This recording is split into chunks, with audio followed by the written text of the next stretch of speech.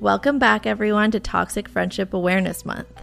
For episode 2 of this mini-series, I have on with me Dr. Lauren Cook, a therapist, consultant, speaker, and author. I really wanted to get a therapist on this podcast, especially for this mini-series. First off, you're the first psychologist we've ever had on, and I'm super excited for that because I think this is going to be the first of many, and I think this is a really unique series for you to be hopping on for, and I think it's going to give people a perspective that they're not used to hearing regarding friendships. I think friendships are so complex. I think that there's so much to get into on friendship, and I'm so excited to get your perspective and your insight on friendships.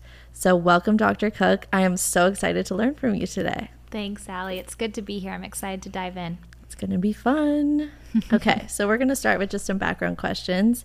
Could you tell me a little bit more about your specific line of work and what area of psychology you practice in? Absolutely. So I'm a clinical psychologist. I have my master's in marriage and family therapy too. So I do a little bit of couples work and some friendship work too. But I'd say my main specialty is in anxiety. I'm very open about my own lived experience with anxiety. I am no stranger to a not so fun panic attack. We often want to do the work where we have that lived experience ourselves. So that's why I really have a heart for anxiety, and I love helping folks with OCD, panic, social anxiety, generalized anxiety. There's a whole range of different experiences there. And friendships, relationships are often a huge part of why we feel anxiety. So that's 100%. Kind of what I feel drawn towards. That's amazing. Whatever you specialize in, just hearing the perspective of someone who knows way more about relationships in general is going to be so helpful for me and for my listeners. So I'm super happy to have you here. Me too. Good to be in studio. Yes. Helping people with their relationships, both romantic and otherwise, is a big focus of your work. What initially made you interested in pursuing this? Well, we don't live on islands by ourselves, unless you're Tom Hanks in Castaway, I suppose. We are rooted in our relationships with people. And, even though people can say, oh, the way you make me feel is my responsibility, we have an effect on each other. And we see this on a neurological level. It's called mirror neurons. Same reason when you start crying, I'd probably start crying, or if I start laughing, you start laughing. We affect each other. We have a contagious effect on one another. Absolutely. I'm fascinated by that, and I think it really plays into our well-being or when we're struggling. Yeah. So you touched a little bit on your anxiety and why that's something that is what you focus on mainly in your therapy. So what, if you're comfortable sharing, has your experience with anxiety looked like for you? Yeah. I really try and be an open book about my own experience. I think a lot of therapists have kind of kept themselves behind closed doors, and I think there's been a lot of stigma about mental health and therapy because people just haven't known what happens behind those closed doors. And so I think that's why you're seeing a lot of therapists start to disclose and share we're real human beings too. We have real struggles too. For me, my specific anxiety started at a really young age. I actually have what's called a metaphobia, which is a phobia of vomit. Not so fun. Wait. Do you have that too? Yes. I have a metaphobia, phobia of vomit. A fair amount of people do have this. For me, it started, my mom had breast cancer when I was 3 years old, stage 3. I'm very grateful my mom's a healthy survivor today. But so much of my childhood, my mom was throwing up, sick, almost died. And there would actually be a lot of times that I would be taken out of the house, with family being like, oh, we're trying to protect you from seeing this. Of course, I don't actually remember any of all this. These are things I'm told now, right? But I think my young self really internalized, being sick, losing control, being taken away from my mom, potentially losing my mom. So it's fascinating as I've gotten older, just having this visceral fear to getting sick. Yeah. It's a basic healthy human function, right? Sometimes we have to get sick, but I have an instinctual reaction, panic attack, run away when a friend is sick. I feel awful. It's so crazy. I am that person that can't hold your hair back, and I feel like such a jerk for it. It's okay. But there it is. It's okay. There's no shame. No shame. There's a whole community of people who are right there. All the emetophobes are going to be commenting to this. But yeah, that's why I was drawn to work in anxiety, because I know how physical it can be, how it feels like it's just taking over your body. And it really can feel illogical, right? On a logical level, we can say okay, if somebody gets sick, it's not that big of a deal. But you know, if you've ever had any kind of fear before, it's just so real. And sometimes 100%. The body takes over. So I love to help folks with that so they don't feel like they're trapped to their anxiety either. Totally. And thank you for sharing that. I really appreciate it. And I know my listeners will too. I think it's super interesting that therapists are starting to share more of their experiences. I just recently got a new therapist in the last few months, and she shares so much about herself with me, and I love it because it just makes her feel so much more real and relatable. And that's been something I feel like was lacking in a lot of therapy. Some therapists are just so like straight faced. They're not indulging. They're not really acknowledging that they are real humans. They almost feel robotic. So I think that can be something that turns people away from therapy. So I applaud you for being comfortable sharing who you are as well, and making your patients and clients feel more comfortable and safe in the space. Oh, thank you. I know it makes a difference. Honestly, I can speak to that. Across all the different areas of our lives, we have different relationships: romantic partners, family members, coworkers, and of course, friends. From a psychology perspective, what role do friends play in our lives that maybe these other people can't fulfill in the same way? In other words, why is it important to have friends? I love that question. You know, our friends, not only are they our peers, they are our mirrors. We were just talking about mirrors a moment ago, but they're so face-to-face in terms of having so many shared lived experiences, being of similar age. I mean, obviously friends can cross generations, but a lot of times our friends are close in age to us, and they're going through some similar life experiences with us.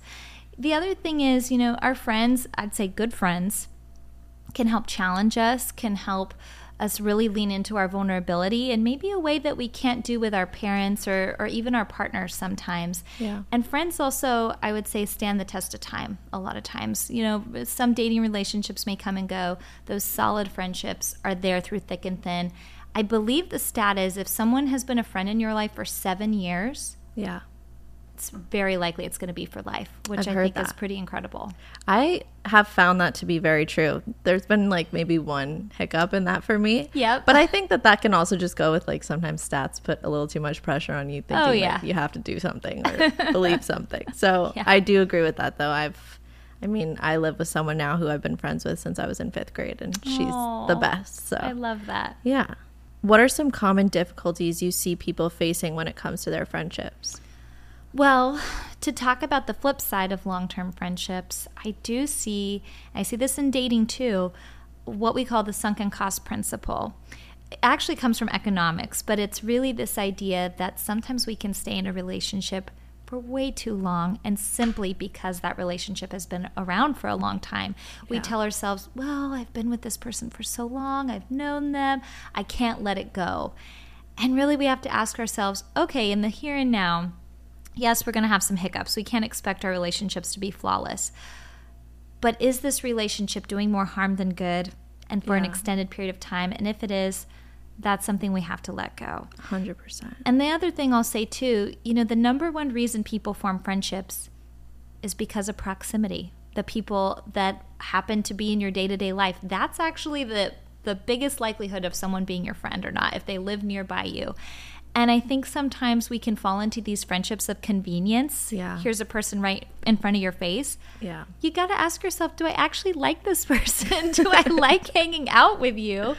And if I'm feeling obligated, or if it's feeling like a box to check, expand your search, because don't fall for the friendships of convenience. 100%. And I think that's a really interesting point when it comes to college students, because that's like a time in your life where you're supposed to build the most meaningful friendships in your probably almost your entire life. And it is a place where you meet friends because of proximity. You know, you're in a same place with the people who wanted the same things as you, who wanted to be in the same place as you, or sort of wanted to be in the same place as you, and the people you become friends with are all in that circle. So I just think it's really fascinating that, like, obviously that's a thing that is great to make friends in that setting, and it's a great way to make friends that can last forever, but it's also a lot of pressure and can be meeting people that you're just there at the same time with, and maybe they aren't meant to be your friends. I'd say that's even more true in high school. You know, where in college you tend to have so many people there. You've got some options. In high school, it's an even more limited It's even pool. smaller. Yeah. It's a way smaller pool. Yeah. It's absolutely. crazy. And I guess that's maybe a brief moment for me to give some advice to my listeners from my perspective. And I'm sure you can touch on this too. Like, if you're in high school and you're struggling to make friends or keep friends, or your group keeps changing, don't be too hard on yourself. You're in the same place at the same time as these people, and there's not as much space for you to really explore who you guys are. So if you're struggling with that, it's going to be okay. There's so many other places and ways to make long-lasting friends. And I said this in the last episode, and I'll say it again. Quality, not quantity. Yes. That is the most important thing I could possibly say when it comes to friendships. Mm-hmm. I so agree with you on that, you know, and sometimes friendships are there for a season, you know. Sometimes we are friends with people who are in our immediate vicinity for a time. And as time goes on, we really see who's there to stand the test of time. And that's okay, who comes along and who maybe doesn't. Yeah. Do you have patients that seek you solely to talk about friendships and get your expertise on that? And what does that kind of look like from what you're allowed to share? Yeah, I actually had a client this morning. We were talking about this. People definitely see me for friendships, for dating. Friendship breakups are a real thing. They are. We do not talk about that as That's the whole point of this. I know, exactly. I mean, we talk so much about dating breakups. We do not talk about friendship breakups. And I would argue they're often even more painful. Thank you. I mean, I literally have like so many notes of what I want to talk to you about. And I have a whole blurb where I literally wrote that it's so commonly talked about that, you know, we go through breakups with our partners. We go through toxic boyfriends and girlfriends and, you know, all different types of relationships that with partners specifically that can be so draining and abusive. And then we just kind of avoid the complexities of what it's like to lose a friend or be in a bad friendship. I mean, it can be so much worse. It can be really bad. So much worse. And I'd say you don't get closure with friendship breakups. Yeah. Typically in a dating relationship, there'll be some kind of conversation, some feedback of this isn't working for me. Typically with friends, it's like a slow ghosting where you like start second guessing everything. And I'd say that's way more mental torture. 100%. So why do you think managing our interpersonal relationships can be so challenging? Well, I'd say, you know, especially for folks tuning into this, probably some Gen Z, maybe some millennials, maybe a few Gen Alphas, I don't know. So many of us are pulled into hustle culture of we've got to check so many boxes, so much to do in a given day. There's such a focus on becoming successful, achieving. You can't check a box for friendships. Yeah. You can't accomplish a friendship. And we're so goal focused. Don't get me wrong. I'm a big advocate of goal setting, but you can't really set a goal when it comes to friendships. It is a daily process of showing up for people. And it's really sad. I think we've kind of lost our ability to do something for the sake of doing it. A lot of us, we want those rewards. We want the payoffs. Friendships, it's a long-term investment, and you have to go in with a mentality of what can I give rather than what's this going to give me. You know? So now we're going to get into the meat of this episode, which I'm excited about. I know from experience that some friends can be more draining than anything else. It can be difficult to notice that for sure. What are some red flags to look for in friends that might signal they may not be right for you? Biggest red flag is a friend who gaslights you. Gaslighting is basically when you try and give feedback to someone, you're upset about something, and then they respond in a way where they turn it around on you, how you're a bad person or you're the one who's at fault, rather than listening and hearing what you're saying. Another thing is if you're feeling like the friendship is one-sided, you hang out with your friend, you go and grab a coffee. If they don't ask you one question about yourself, what's going on in your world, they talk about themselves the entire time, that's some data to work with. Absolutely. Even on the other side of the gaslighting point that you made, it's interesting. Like sometimes someone will come to you with so much feedback and then you'll come to them with your feedback. And the minute you do, you never receive that validation. It's like every time you've come to me, I've always been, if anything, overly apologetic to a point, to a fault even, where my apologies might not even come across sincere anymore. And then when it's the other way around, you don't ever get that validation. And if you're never getting validation from any of the ways that a friend is making you feel, I feel like that's a very major red flag. I would say so. And, no one's perfect, right? I think expecting our friends to be perfect is unrealistic. Yeah. If you find yourself feeling like you're auditioning with a friend after you've had a tough conversation and you feel like you're trying to win them over or they're holding a grudge over you, that's something you got to take a look at, because, we mess up in our friendships. We try and do better. But if you feel like you have to be perfect in that friendship, how can you ever exhale? You can't. What effects, in your opinion, can toxic friendships have on your life and your mental health? They can take up so much of our mental energy where you just ruminate about it all the time. And it's interesting, right? Because there's a comfortability with friends, but it's not to the same degree as in our dating relationships. Couldn't agree more. Right? I always say, when I have a crush on a guy, or if I have something to say to a guy about how they made me feel or what they did, it will come out instantly. Like, I will not hide from you for weeks to not tell you I like you or whatever it is. But when it comes to confrontation with a girlfriend, I shut down. I'm like, I don't know how to do this. Or if someone's coming to me telling me something I did to hurt them, and I'm like, oh my God, like, I don't know what to do. like I shut down completely. Heart racing, like symptoms of a panic attack, honestly. Exactly.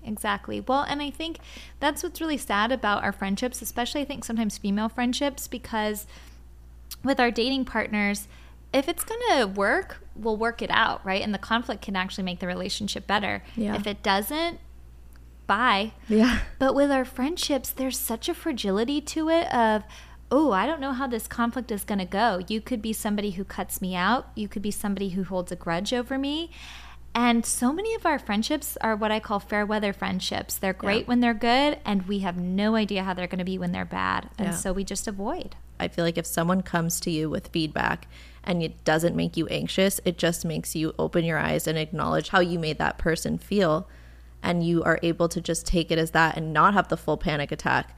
That's a sign of a healthy friendship. Green flag. If it's someone who meets you with feedback and you are having a panic attack over it because that person being upset affects you so deeply that it's like almost non-functioning, I think that can be a red flag in a friendship, because what is it about that person that you hold them to a certain standard that like it's going to shut down your day so deeply that you can't work through it? Because I think that the communication is super different. When I've had good friends come to me, they're like, we're still friends. I still love you. I'm never going to not be here for you, but this is something that I care about to share with you. And then there's other people who are like mean and use words that are very combative and that don't make you feel safe to say anything other than, oh my God, I'm so sorry, and just completely shut down and beg for forgiveness, which I don't think is healthy either. No. And I would say, it's nuanced with that, because some people will have like a panic attack no matter how the feedback is given. That is very true. That is very true. I think you have to ask yourself, okay, is this about how they're giving me the feedback, or is this just my reaction, like my little inner child being like, I'm in trouble and I'm freaking out? Yeah. I think it really depends on how the person is sharing the feedback with you, right? Are they checking in with you? Are they being kind about it? If they're being a jerk, that says a lot right there. Good point.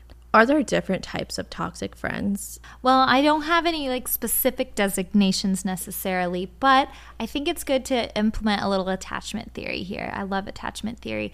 Basically, in a nutshell, we have secure relationships, we have anxious attachments, avoidant attachments, and disorganized attachments. The ideal is we have these secure friendships, right? I'm there for you, you're there for me. Anxious attachment is that clingy friend. You're not there for me one time and now I'm going to lose it because you don't have my back, right? They lack a trust in the relationship that you're going to be there. And those can be those really suffocating friendships. Then we have our avoidant attachers who they're there for us when it's convenient. They don't really get close. It's small talk. They don't go deep with us. And the second they lose interest in us, they're out. Yeah. And then we have our disorganized attachment, and these are our I love you, I hate you friends. And these are the most confusing relationships because it's either super solid or they're like raging on us. Yeah. I've definitely experienced You've experienced.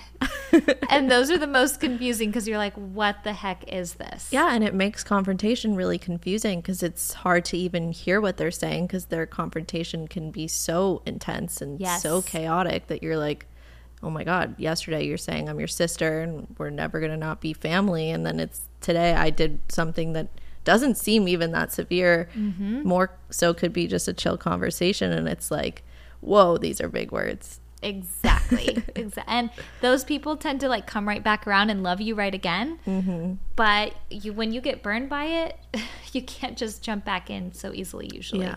And I think sometimes why it's hard to like work through those types of friendships is because once you're met with the feedback and you give an apology, all they wanted was an apology. They don't actually want to work through the complexities and nuances of what they're saying. Yes. So it's kind of interesting because your apology is immediately met with, all right, I'm back to, I love you, you're my best friend, let's hang out right now and hang out every single day. It's hard to really navigate building a foundation in those kinds of friendships. And I think it takes a really strong person on the receiving end of that to not personalize it, right? To know this is about you and your pain being projected on me. Yeah. Yes, I'm open to the feedback if I made a misstep, but a lot of times it's about you putting your stuff on me, and I'm just kind of on the receiving end of that. Totally. How do you determine whether a friend is worth fighting for and trying to work things out with, or if it would be better to just go through the horrible friendship breakup? Oh, I love that question. My favorite thing to ask is, would I be sad if this person wasn't in my life a year from now, 5 years from now? Yeah. And just ask yourself that, and that tells you pretty much everything you need to know. I literally said pretty much exactly word for word in my last episode. I said, if you have a friendship breakup with someone and you feel relieved or you feel like a weight has been lifted off your shoulders, don't question it. Yep, that was that's the right call. You did the right thing. You're going to be okay. Once you notice that you have a toxic friend, what would you say is the best way to start removing them from your life? I'm always an advocate of open communication. No one likes to be ghosted. No one likes to sit up at 2 a.m. at night. We've all been there before. What did I do? What did I say? You probably did say something, you know, if they're pulling back from you. And as tough as it is, asking for the feedback and saying, listen, I know we may not be friends. I just want to grow. I want to learn. Can you give me some feedback of why we're maybe not as close anymore? Yeah. That opens the door for that person to share genuinely what it is, you know, because a lot of times our friendships fail and we don't know why. Yeah. So how would you recommend someone takes care of themselves after distancing themselves from a friend?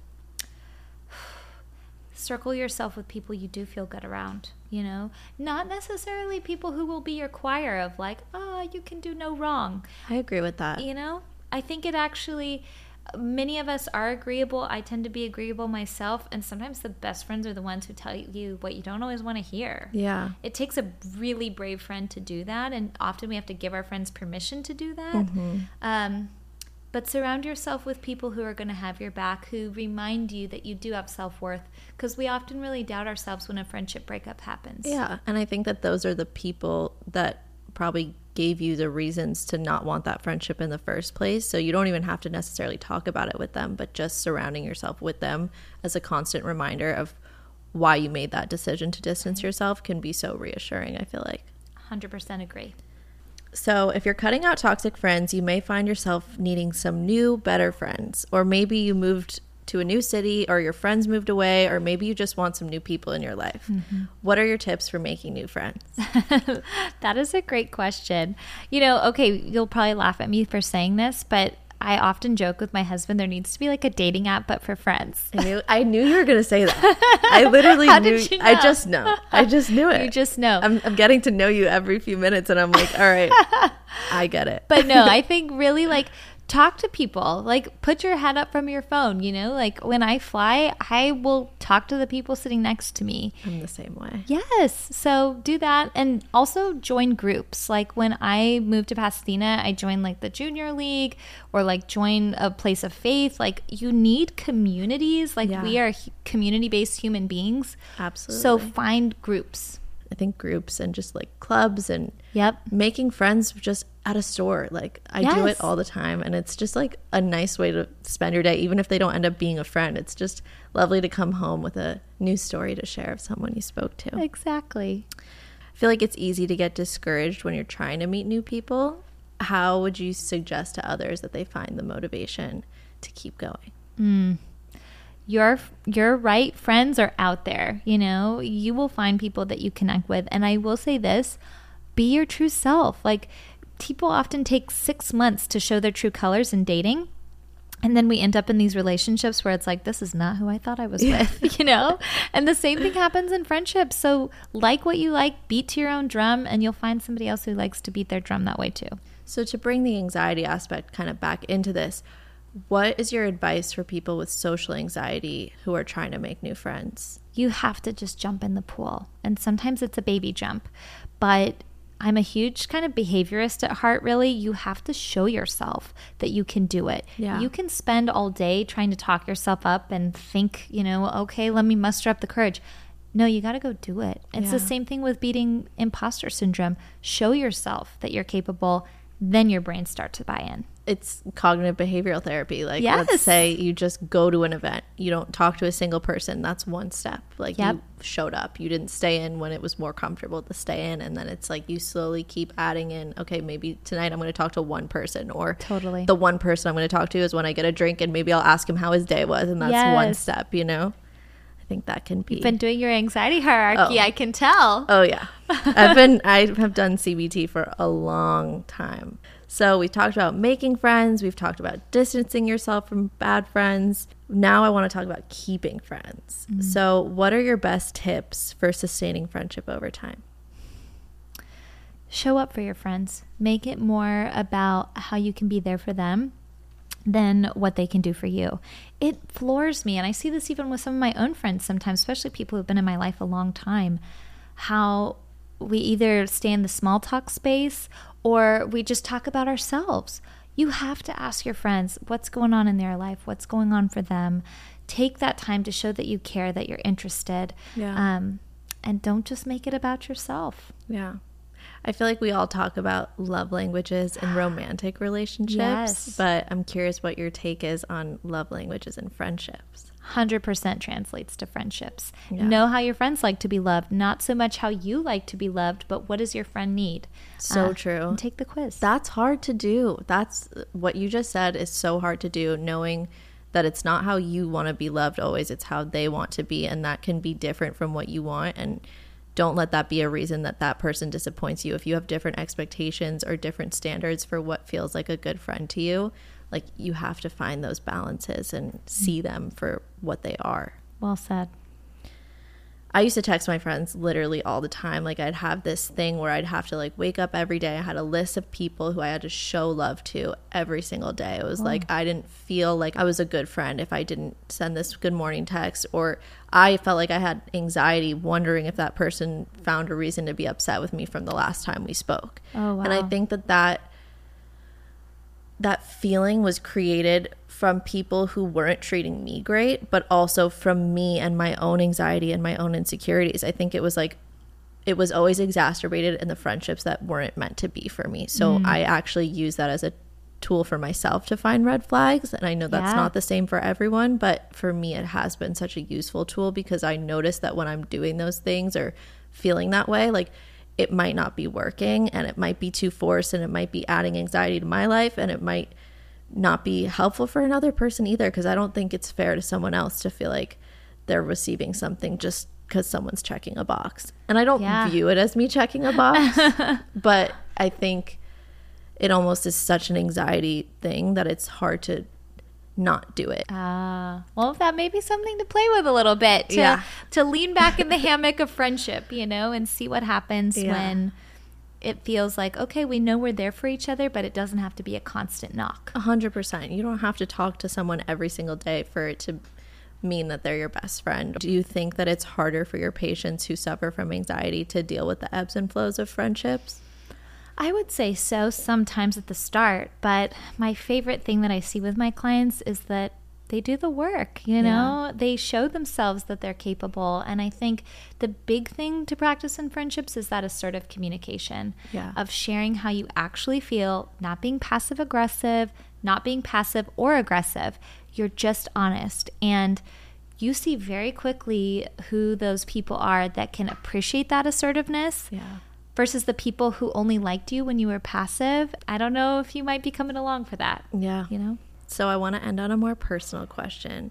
What do you love the most about your friends? Oh, I'm wearing my little auntie bracelet right now. Aww. My best friend just had her first baby. She is my sister. We're both only children, but she's my sister. You know, my friends, my real true ones, we cheer for each other. Yeah. I've had some friends who, not that they're threatened, but there's a competitiveness sometimes, you know, and I'm a speaker, I'm a psychologist. I want to have women in my life who are excited and supportive of me in the same way I'm excited and supportive of them. Yeah. Who ask me how I'm doing and how things are going. 100%. Because I'm always asking people in my job. It's always about someone else. And so when I have a friend who's willing to just ask the simple question of what's going on in your life, and we're able to have a back and forth, rather than what feels like a therapy session for my friend. 100%. That to me is a sign of a friendship I'm really grateful for. Yeah. I feel like it can be hard as a therapist. I mean, I'm not speaking from experience, but as a therapist to like find ways to be a good friend and not be giving tips from like your therapy brain. You know what I mean? I can't. That's something I actually have wondered about. Yeah. Sometimes it's not that it's a switch that we turn on and off, but I definitely feel like I show up differently with my friends than with my clients. No, of course. And I think that's boundaries and just normal for sure. Okay, everyone, we are going to transition now into this week's segment of Alpiece 3. We are going to do 3 songs that you love listening to with your friends. So if you were to go on a road trip this weekend with your friends, what are the first 3 songs that you're putting on your playlist? Oh, okay. First, Whitney Houston, I Want to Dance with Somebody. Love it. Just heard it at a wedding this weekend. Love that song. Next one, I'm a millennial, so we gotta have a little Britney Spears Toxic. I love that. That's such a good song. And the last one, we always play this song whenever I'm on a road trip with one of my best friends, Abby. We love a little country, Strawberry Wine, Deanna Carter. Ooh. You probably don't know that song. I like country music, though. I'm going to listen to it. Okay. It's like a good 90s hit, and we belt it out. Okay. Every time we go to Mammoth. Going to add that to my list. I'm excited. Well, thank you so much. It's been such a pleasure to have you here. Before we wrap up, I want to ask you if there's anything you want to share with my listeners about where they can follow you, what else they can learn from you, what you just want to share with them about yourself. Yeah, so people can get in touch with me at Dr. Lauren Cook. Go to my website, drlaurencook.com. I travel all around the country, speak about mental health, my private practice. It's virtual, but I'm able to work with any client in the state of California, so folks can reach out to me there. And stay tuned. I'm in the process of writing my 3rd book right now. That's amazing. All about anxiety and what we can do about it and why we're more anxious than ever before. So I'm really excited to finish writing that. Well, thank you so much. It's actually been so lovely to have you here. I've learned so much from you, but I've also felt so validated by everything that you've said, and I think that's super special. I think it shows like how much work I've put in on myself and how much time I've clearly spent in therapy, because everything you say, I'm like, yeah, I get that. I relate to that. So I appreciate you sharing so much. Thanks for having me on, Allie. This has been fun. I'm excited for the rest of Toxic Friendship Awareness Month. Be sure to keep tuning in to learn more about friendships with me. I will see you guys next week. Thank you again, Dr. Cook. You were amazing. Thank you.